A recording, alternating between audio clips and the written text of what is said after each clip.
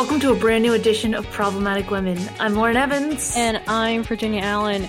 So this past Saturday was the Women's March in Washington, D.C. I think there were maybe some other marches around different parts of the country, but most of the activity was here in Washington, D.C. And most of the activity culminated right around the Supreme Court, where you had pro-life advocates and those in support of Amy Coney Barrett. They were standing on the steps of the Supreme Court, and as those Women's March marchers came by, many of them stopped to either talk with those and in some cases yell at those holding pro-life signs. It's kind of a wild scene to behold. Lauren, what are your thoughts on the event? You know, Virginia, if it wasn't for this podcast and, really following the Women's March, I don't know if I would have even known that it actually happened this weekend. I didn't see it get too much coverage, but I think it's unfortunate. I think both of these groups have the right to go out and be in front of the Supreme Court and be safe with COVID, but make their views known.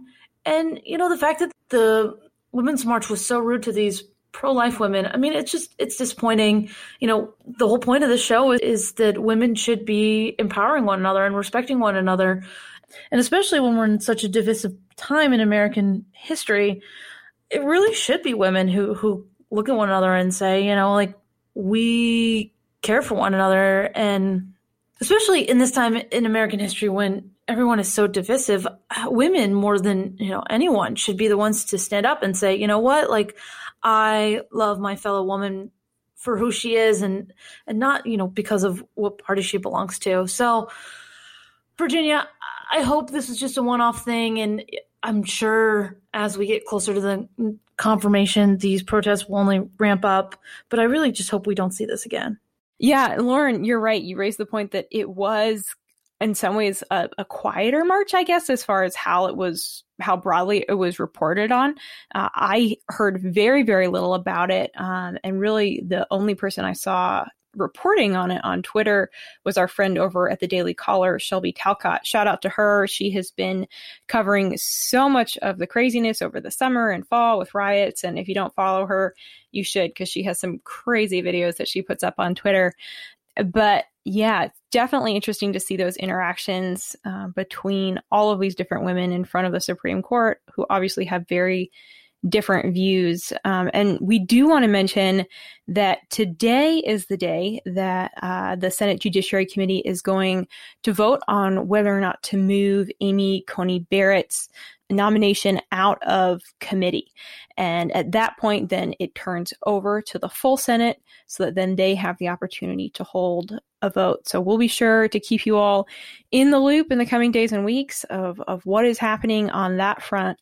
But it is looking very positive for Amy Coney Barrett, and we are so excited for just how qualified she is. And she is going to be a phenomenal Supreme Court justice. So hopefully we're going to see this vote take place without any major issues coming up. All right, Lauren, we have a great show planned. So let us know, what do we have on deck for today? On today's Problematic Women, we have some good news to share with you in the battle for women's sports. Doreen Denny, Vice President of Government Relations for Concerned Women for America, joins us to discuss how you can be a part of the fight to protect the future of our sports. Plus, Heritage Foundation education policy analyst Mary Claire Anselm debunks a recent Teen Vogue article claiming that private schools need to be abolished. And as always, we'll be crowning our Problematic Woman of the Week. Each week on Problematic Women, we sort through the news to find stories that are of particular interest to conservative-leaning or problematic women, those whose views and opinions are often excluded by those on the so-called feminist left.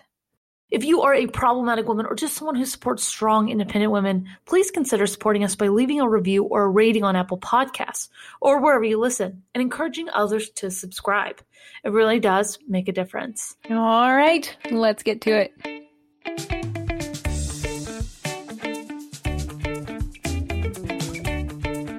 Women's sports is an issue that we've followed very, very closely right here on Problematic Women.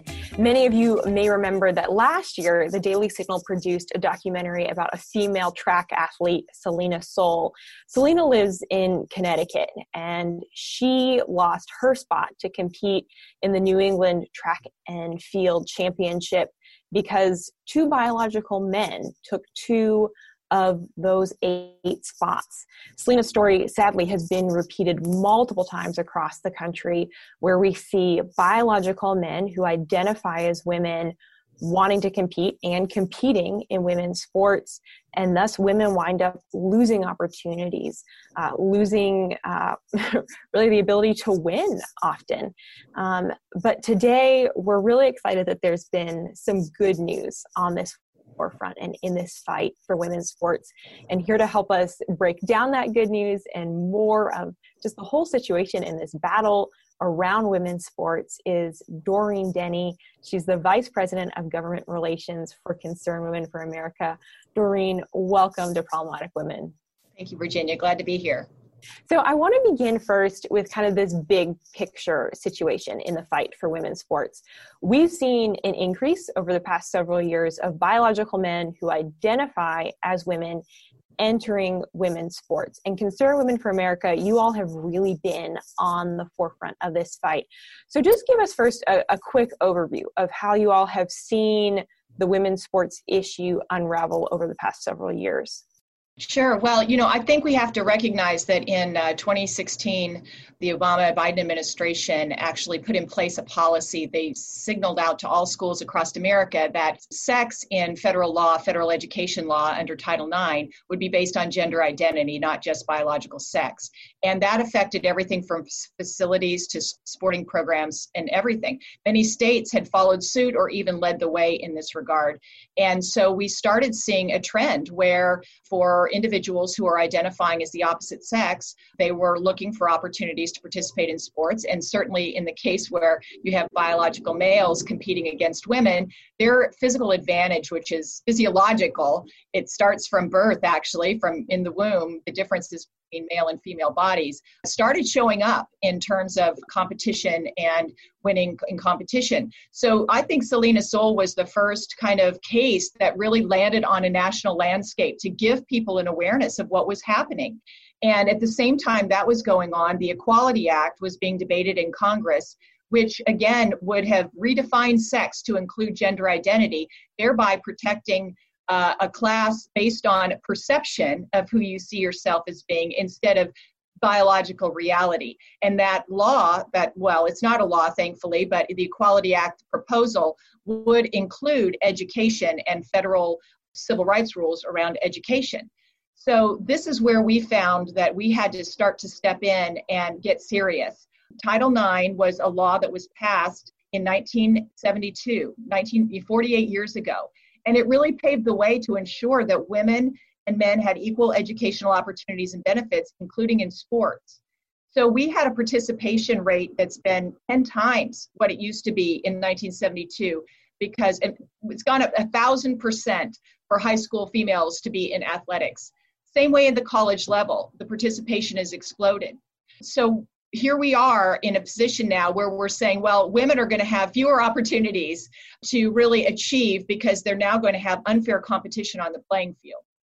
Okay, so I want to get in a little bit more to Title IX, because I think that is such an important element of this argument and this fight, because like you said, Title IX, it was established so that there would be these equal opportunities for men and women. And for years, that created incredible benefit. Like you said, we saw this increase of women participating in sports. So there was a university, Franklin Pierce University in New Hampshire.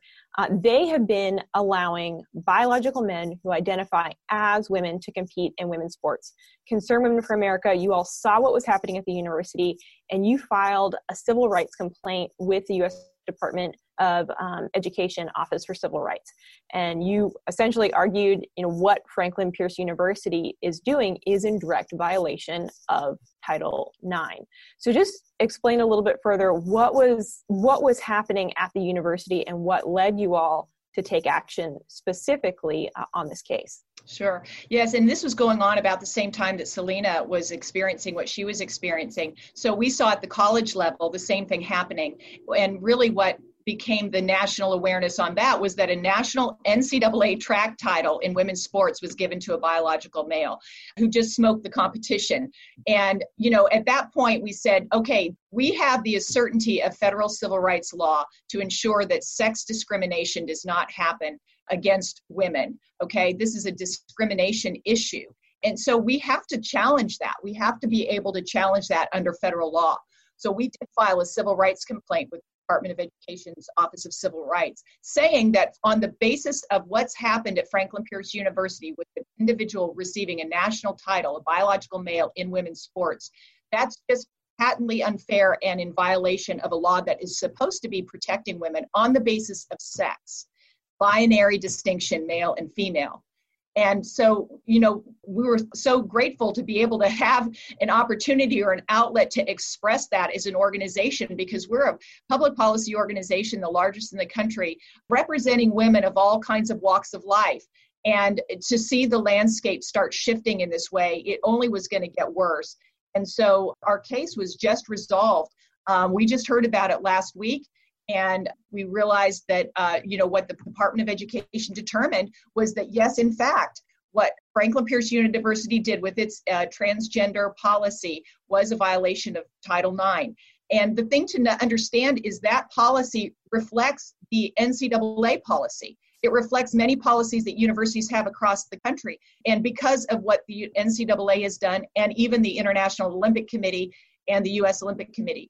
So we're hoping that this case really does send the kind of warning signal to universities and colleges that they have a responsibility under federal civil rights law to ensure equal educational opportunities for women in sports.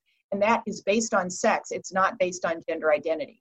Well, a huge thank you to you all and the work that you're doing at Concerned Women for America, because this is such a critical victory that you all have just seen come through. So I want to ask you just a little bit more about that. I mean, what do you think this one victory at this really small university in New Hampshire, what does that mean for this larger fight really over the future of women's sports?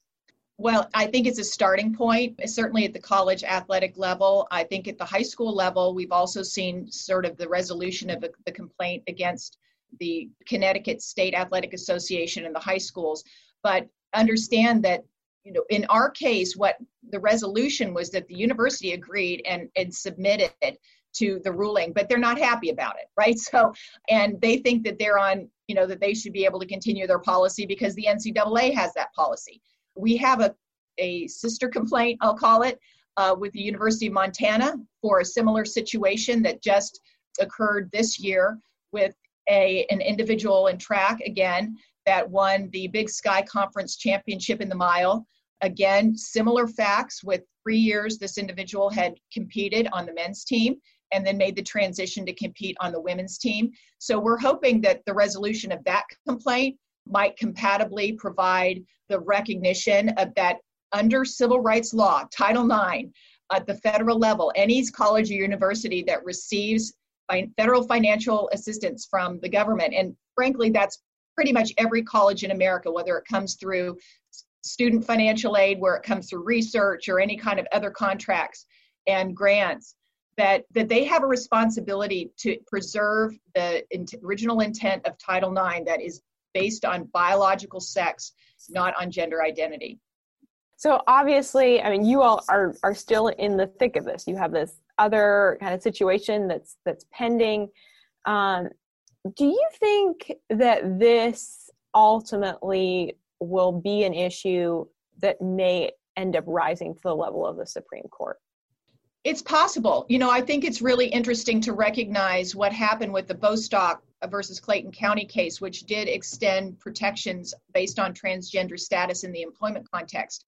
Justice Ruth Bader Ginsburg asked during the oral arguments whether or not this case would apply in the case of Title IX. She asked that to the plaintiffs or the defendants, I think, in that case. And they said no, that's a separate situation. Title IX is a separate law on this and is sex-based. And so I think that there's already been a signal from the Supreme Court in this case. I mean, I think it's up for debate, and that we're seeing some courts take the Bostock versus Clayton County result and interpret it to Title IX.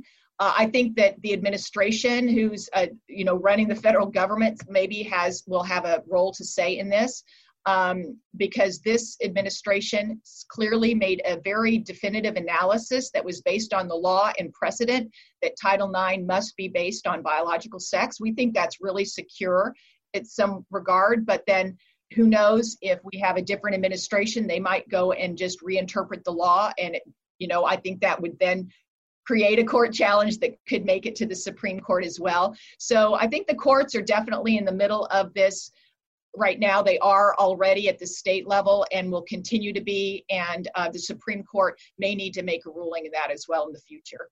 And do you have a sense, across America of how many, whether it be high schools or universities, right now have policies that say, yes, if a biological male comes to us and says, I identify as a female, we will allow them to compete in women's sports? Or is that something that we've kind of repeatedly seen that, when those situations happen, that then universities kind of decide, okay, with this specific case, we will take this course of action or this course of action? Yeah, some may have definitive policies. Others may just be, like you said, if confronted. I don't have data on that, but what I will tell you is that the NCAA, which is a member institution, all of these colleges and universities, whether it's Division I, II, and III, most associate with that organization. Their policy, since that was established in 2011, and I should say that again, that kind of set a lot in motion here, even at that point, does allow for trans inclusion based on gender identity for athletes in categories of women's sports. So the problem here is that we're calling this female athletics. We're calling it women's sports. If our argument is against the institutions, against the institutional sexism that's being redefined here. Athletes are playing by the rules here, the rules that have been set. And so we do think that it's an issue of policy. It's an issue of law. It's an issue of civil rights protections for women.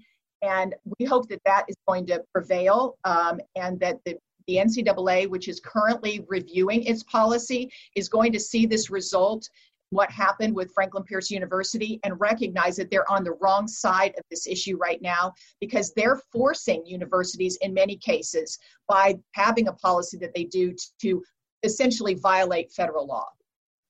Have you spoken with some of these women who have been forced to compete alongside or with biological men?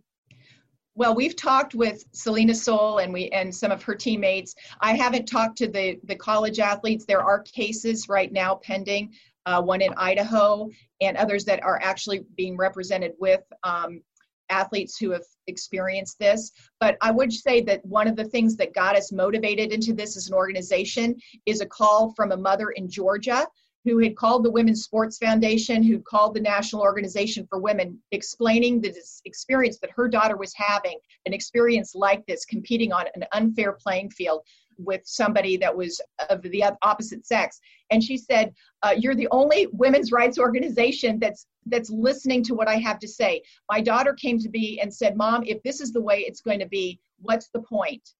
And that kind of defeatism that young girls are already experiencing on the playing field is the thing that we have to stop, because their opportunities for future, so much of leadership and ability and success have come through college and athletics, not just at the college level, but at the high school level, all the way down. And that's why it's so important that we preserve the opportunity for girls to play on a fair playing field against athletes of the same sex. And that's what we're fighting for. Oh, I love it. Yes. So good. No, truly appreciate you all and how you are just really persisting on this issue, because it's so critical. I want to bring up, there is a great way right now that women can get involved and that can be making their voice known in support of women's sports. Can you just share with us a little bit about how we can be getting involved? I don't know if you're referring to what's happening with Selena's run right now, because we are in the middle of it this week. And what's so exciting is Save Women's Sports, which was founded by Beth Stelzer, who experienced this as a USA powerlifter in competition. And it sort of spurred her on to say, I've got to fight for the rights of women in sports and female athletes. And so one of the projects that they're doing that's underway right now is Selena's Run. It's what we're calling the first annual. And you can participate in any number of ways. It's a virtual kind of marathon, or 1K, 2K, 5K, 10K, whatever you want to do. You can go to savewomensports.com. You can sign up even just to support and be a cheerleader, which is what I did. And so what we're trying to do is raise awareness through this project of the importance of standing up for female athletes. And one of the things that just happened in the kickoff was a woman ran with the Save Women's Sports flag, an entire marathon in front of the NCAA headquarters, around and around the headquarters in Indianapolis, Indiana, to show our concern about what's happening in women's sports, and also to say, this is why you need to pay attention. There are women out there who are fighting for their rights to fair play. And so that kicked off. If you go to the website, you'll see some coverage of that run that happened over the weekend, marathon, and then you can join in to be a part of this effort and show your support. Wow. So exciting. I love it. And I love that it's going to be an annual thing. We'll be sure to put the link in the show notes today for the Save Women's Sports website, so you can find out more and find out how you can get involved.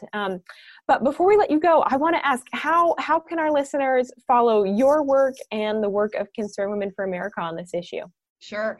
Well, if you go to concernedwomen.org, in our current topics, we have a Standing with Female Athletes tab that's trying to keep up to date on all the activity and action that's occurring. We are working with a broad partnership across the spectrum. I mean, it's not political. It's not in any regard. We're joined together. We have different perspectives on different issues, but for a singular cause, which is to ensure that Title IX is preserved for female athletes. And so do join us, concernedwomen.org, to follow us there. We'll hope to have more good news in the future. We are grateful to the Department of Education for standing with us in this. We hope that they can continue to push forward with some of our complaints. We also would suggest that you let your senators and House members know to support the Protect Women and Girls in Sports Act that's been introduced in both the House and the Senate, and there's a way to take action with that through our website as well. Fantastic. Doreen, thank you so much for your work on this critical issue, and we just really appreciate you joining the show today. Thanks for having me. Now stay tuned, because up next we chat with Heritage Foundation Education Policy Analyst Mary Claire Amsellem about Teen Vogue's recent op-ed attacking private schools as racist institutions.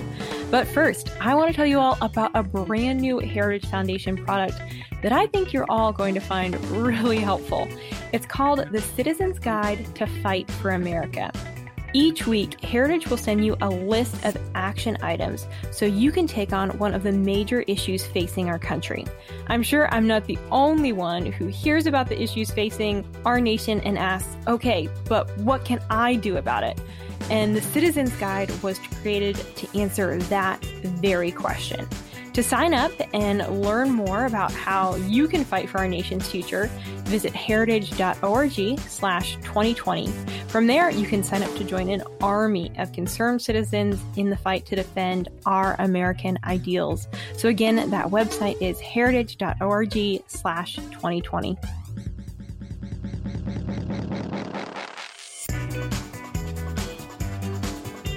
It is such a pleasure to welcome Heritage Foundation Education Policy Analyst Mary Claire Amsellem back to Problematic Women. Mary Claire, thank you so much for being here. Thanks so much for having me.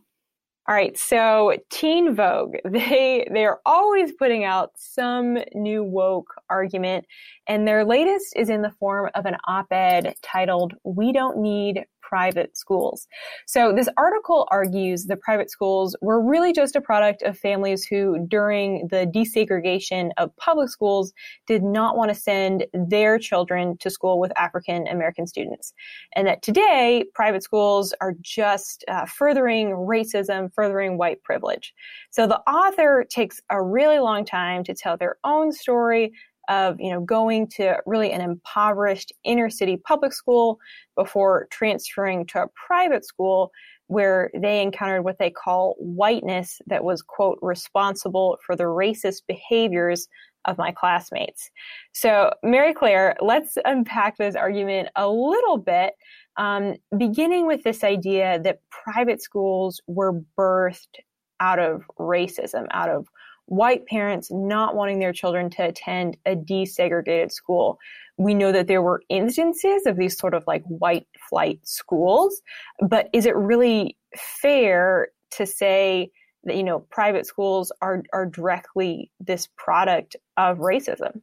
Yeah, wow. There's so much to unpack there. I almost don't even know where to begin. But we hear this argument all the time that there's somehow this deeply racist undertone behind parents wanting to choose better schools for their children, and it's really permeated a lot of these arguments that surround school choice. So, I mean, let's just take a step back for a second and say that the notion of the concept of vouchers, the concept of private school choice, things like that, did not come about during the integration era, the Brown v. Board of Education. So that's the argument, is that as a result of Brown v. Board of Education, when schools were forced to integrate, there suddenly became this argument for private school choice so that white families could continue to segregate their children by taking them out of the public school system.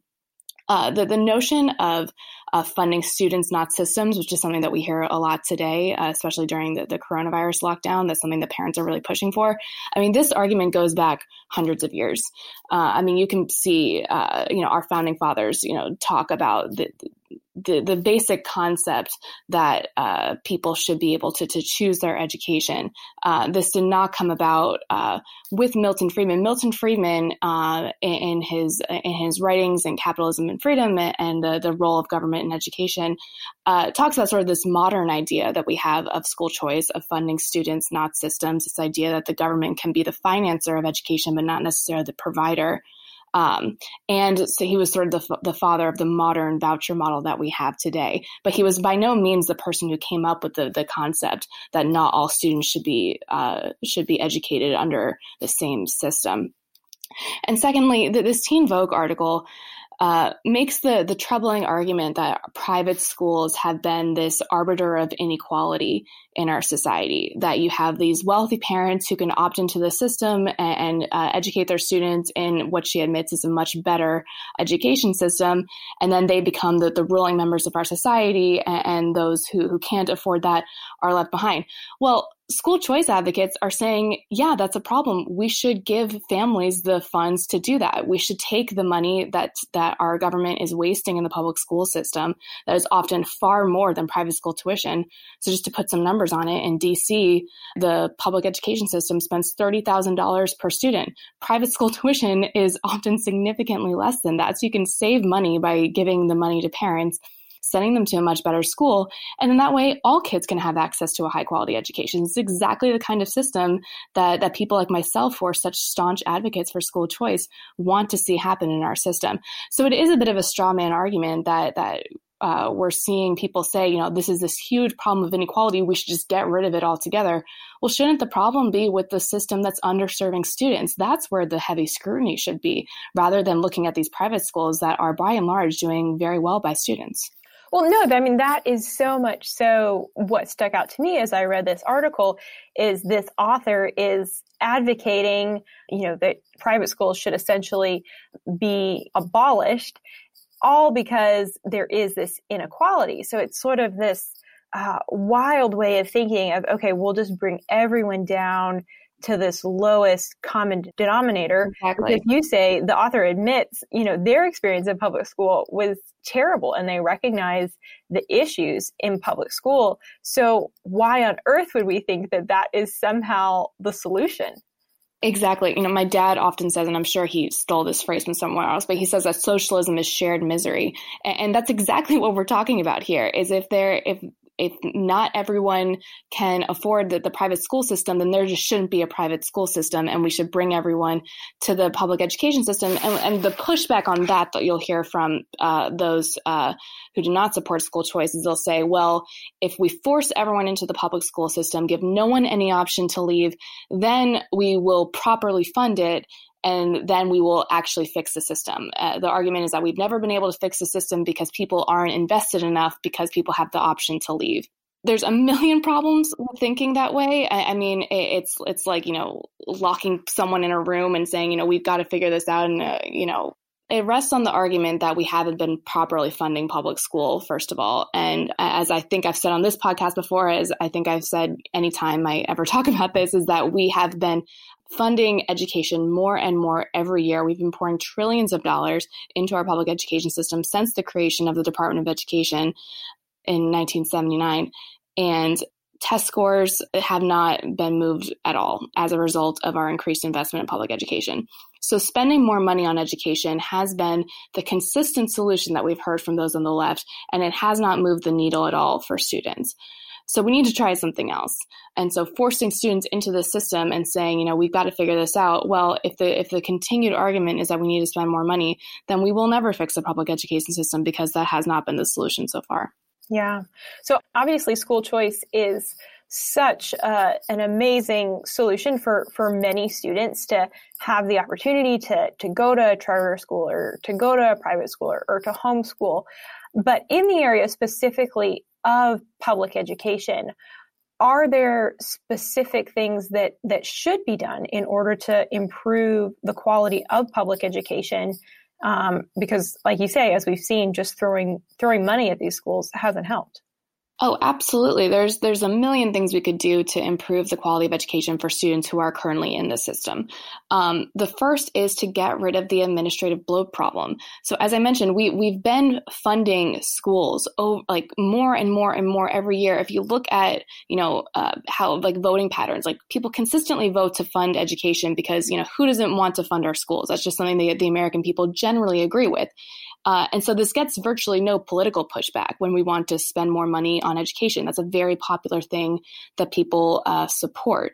However, as I mentioned before, it has not moved the needle. The quality of education has not improved. The achievement gap has not closed. The gap between rich and poor has not closed in terms of educational attainment. And so why is that? It's because the administrative bloat in our public school system is soaking up the money that we're continuing to pour into it. And until we solve the administrative bloat problem, we will continue pouring money into a system that's not reaching students, and it's not reaching teachers, and it's not improving the quality of education. We have massively overemployed administrators in our public school system to the point where it ends up hurting the quality of education because that money is not being spent on the classroom. The second thing we can do is change our policies for teachers. We have a last in, first out policy. The amount of years that you've spent teaching in school matters a lot more than how good of a teacher you are. Because of teachers' unions and because of collective bargaining, schools are unable to reward good teachers, and they're unable to properly punish bad teachers. And so if you're an excellent teacher, there's no real incentive for you to continue being excellent. That incentive that we see in virtually every other job in America. Teachers don't have that incentive to continue doing well because their pay is simply dependent on the number of years that they've been a teacher. And so that's how you have, teachers who are not serving students well, continue to stay in the public education system, and a principal is relatively strapped in terms of what they can do with that teacher. And, really good teachers teach for a couple of years and then they want to leave because, this isn't really worth it to me. I'm doing a really great job, but I'm not getting paid what I'm worth. And so that's a significant problem. And until we fix that problem, we're not going to create a system where we attract and retain high quality teachers for our students. Wow. This is such a critical issue, Mary Claire, and I know that it is very close to your heart, and for many of our listeners, is something that they're passionate about. So tell us, where can we follow your work on this issue? Sure. So if you go to heritage.org and click on the education tab, you'll see all of my work and the work of my colleagues who work with me in the Center for Education Policy. You can also follow me on Twitter at MC Amsalem, and I tweet about this issue quite a bit. Thank you so much. We really appreciate you coming on. Thanks for having me.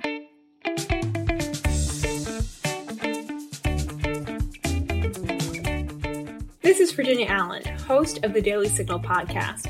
I don't know about you, but YouTube is certainly one of my guilty pleasures. I really enjoy watching short videos on a variety of topics, so I'm always looking for videos that are actually educational and beneficial to me in some way. And the Daily Signal YouTube channel never disappoints. There is so much binge-worthy content, from policy and news explainers to documentaries. If you're not driving, go ahead and pull out your phone and subscribe to the Daily Signal YouTube channel so you can be in the know on the issues you care about most. You can also search for the channel by going to youtube.com/Daily Signal.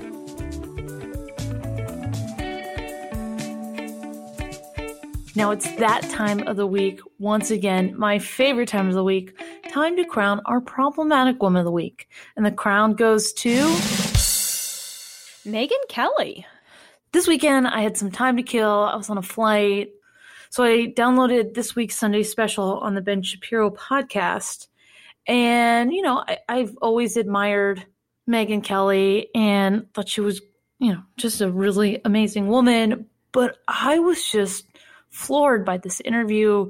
She talked about her experience at Fox News and how, you know, Roger Ailes was a really complicated guy and, you know, what he did wasn't right, but she just has this, you know, forgiveness and purity in her heart. And then, you know, she talked about her stint at NBC and, you know, her being fired and how she looked, you know, on the bright side of that and how she got to spend more time with her children.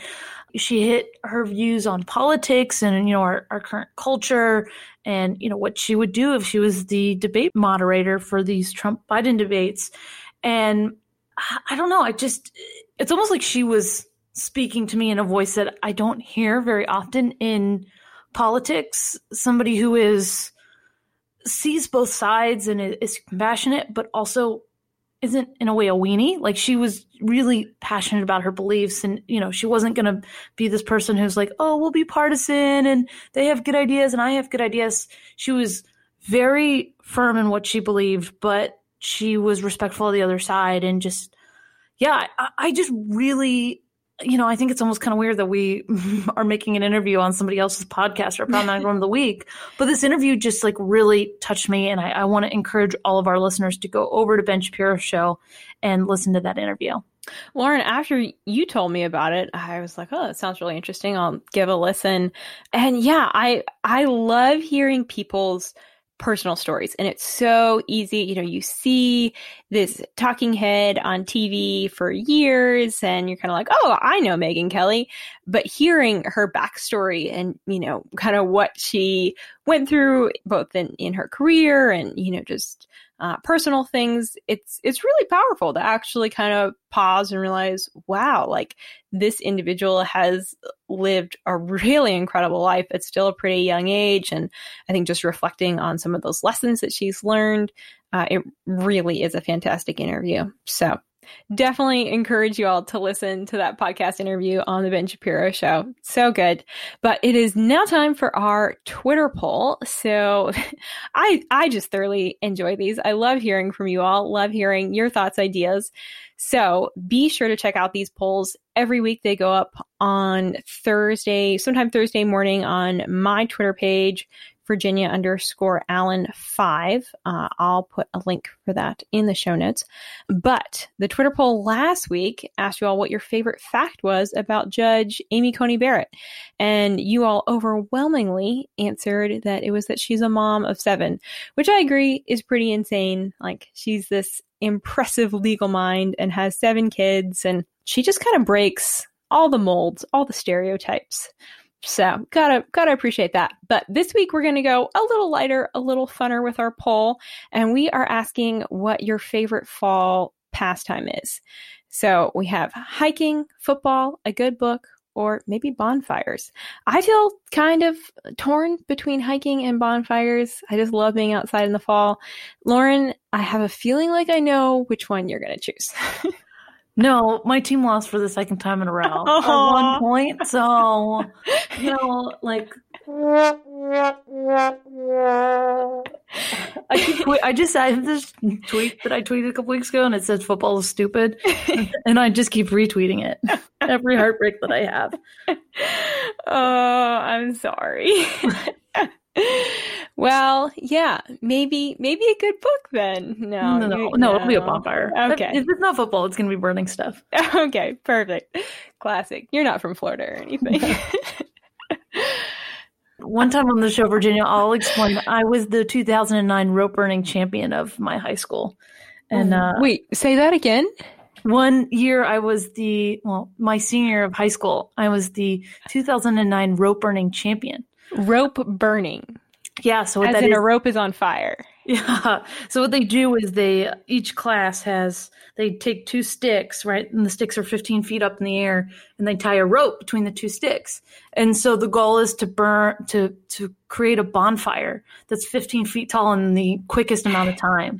And we won. And building a 15-foot bonfire in like 3 minutes is just something that'll stick with you for the rest of your life. That's fantastic. Wow. Yeah. Well, congratulations. That's a good thing to be known for. Yeah. You're very resourceful. If I was ever lost in the woods, I would want you with me and build that bonfire.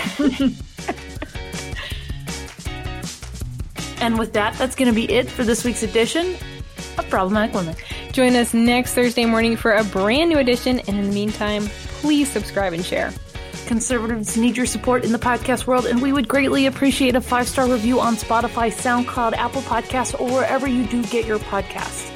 It really does make a difference. Have a great week, and we'll be back with you all next week. Problematic Women is brought to you by more than 500,000 members of the Heritage Foundation. It is a product of the Daily Signal, produced by Lauren Evans and Virginia Allen. Special thanks to our editor-in-chief, Katrina Trinko. We produce Problematic Women in remembrance of our dear friend and former co-host, Bree Payton.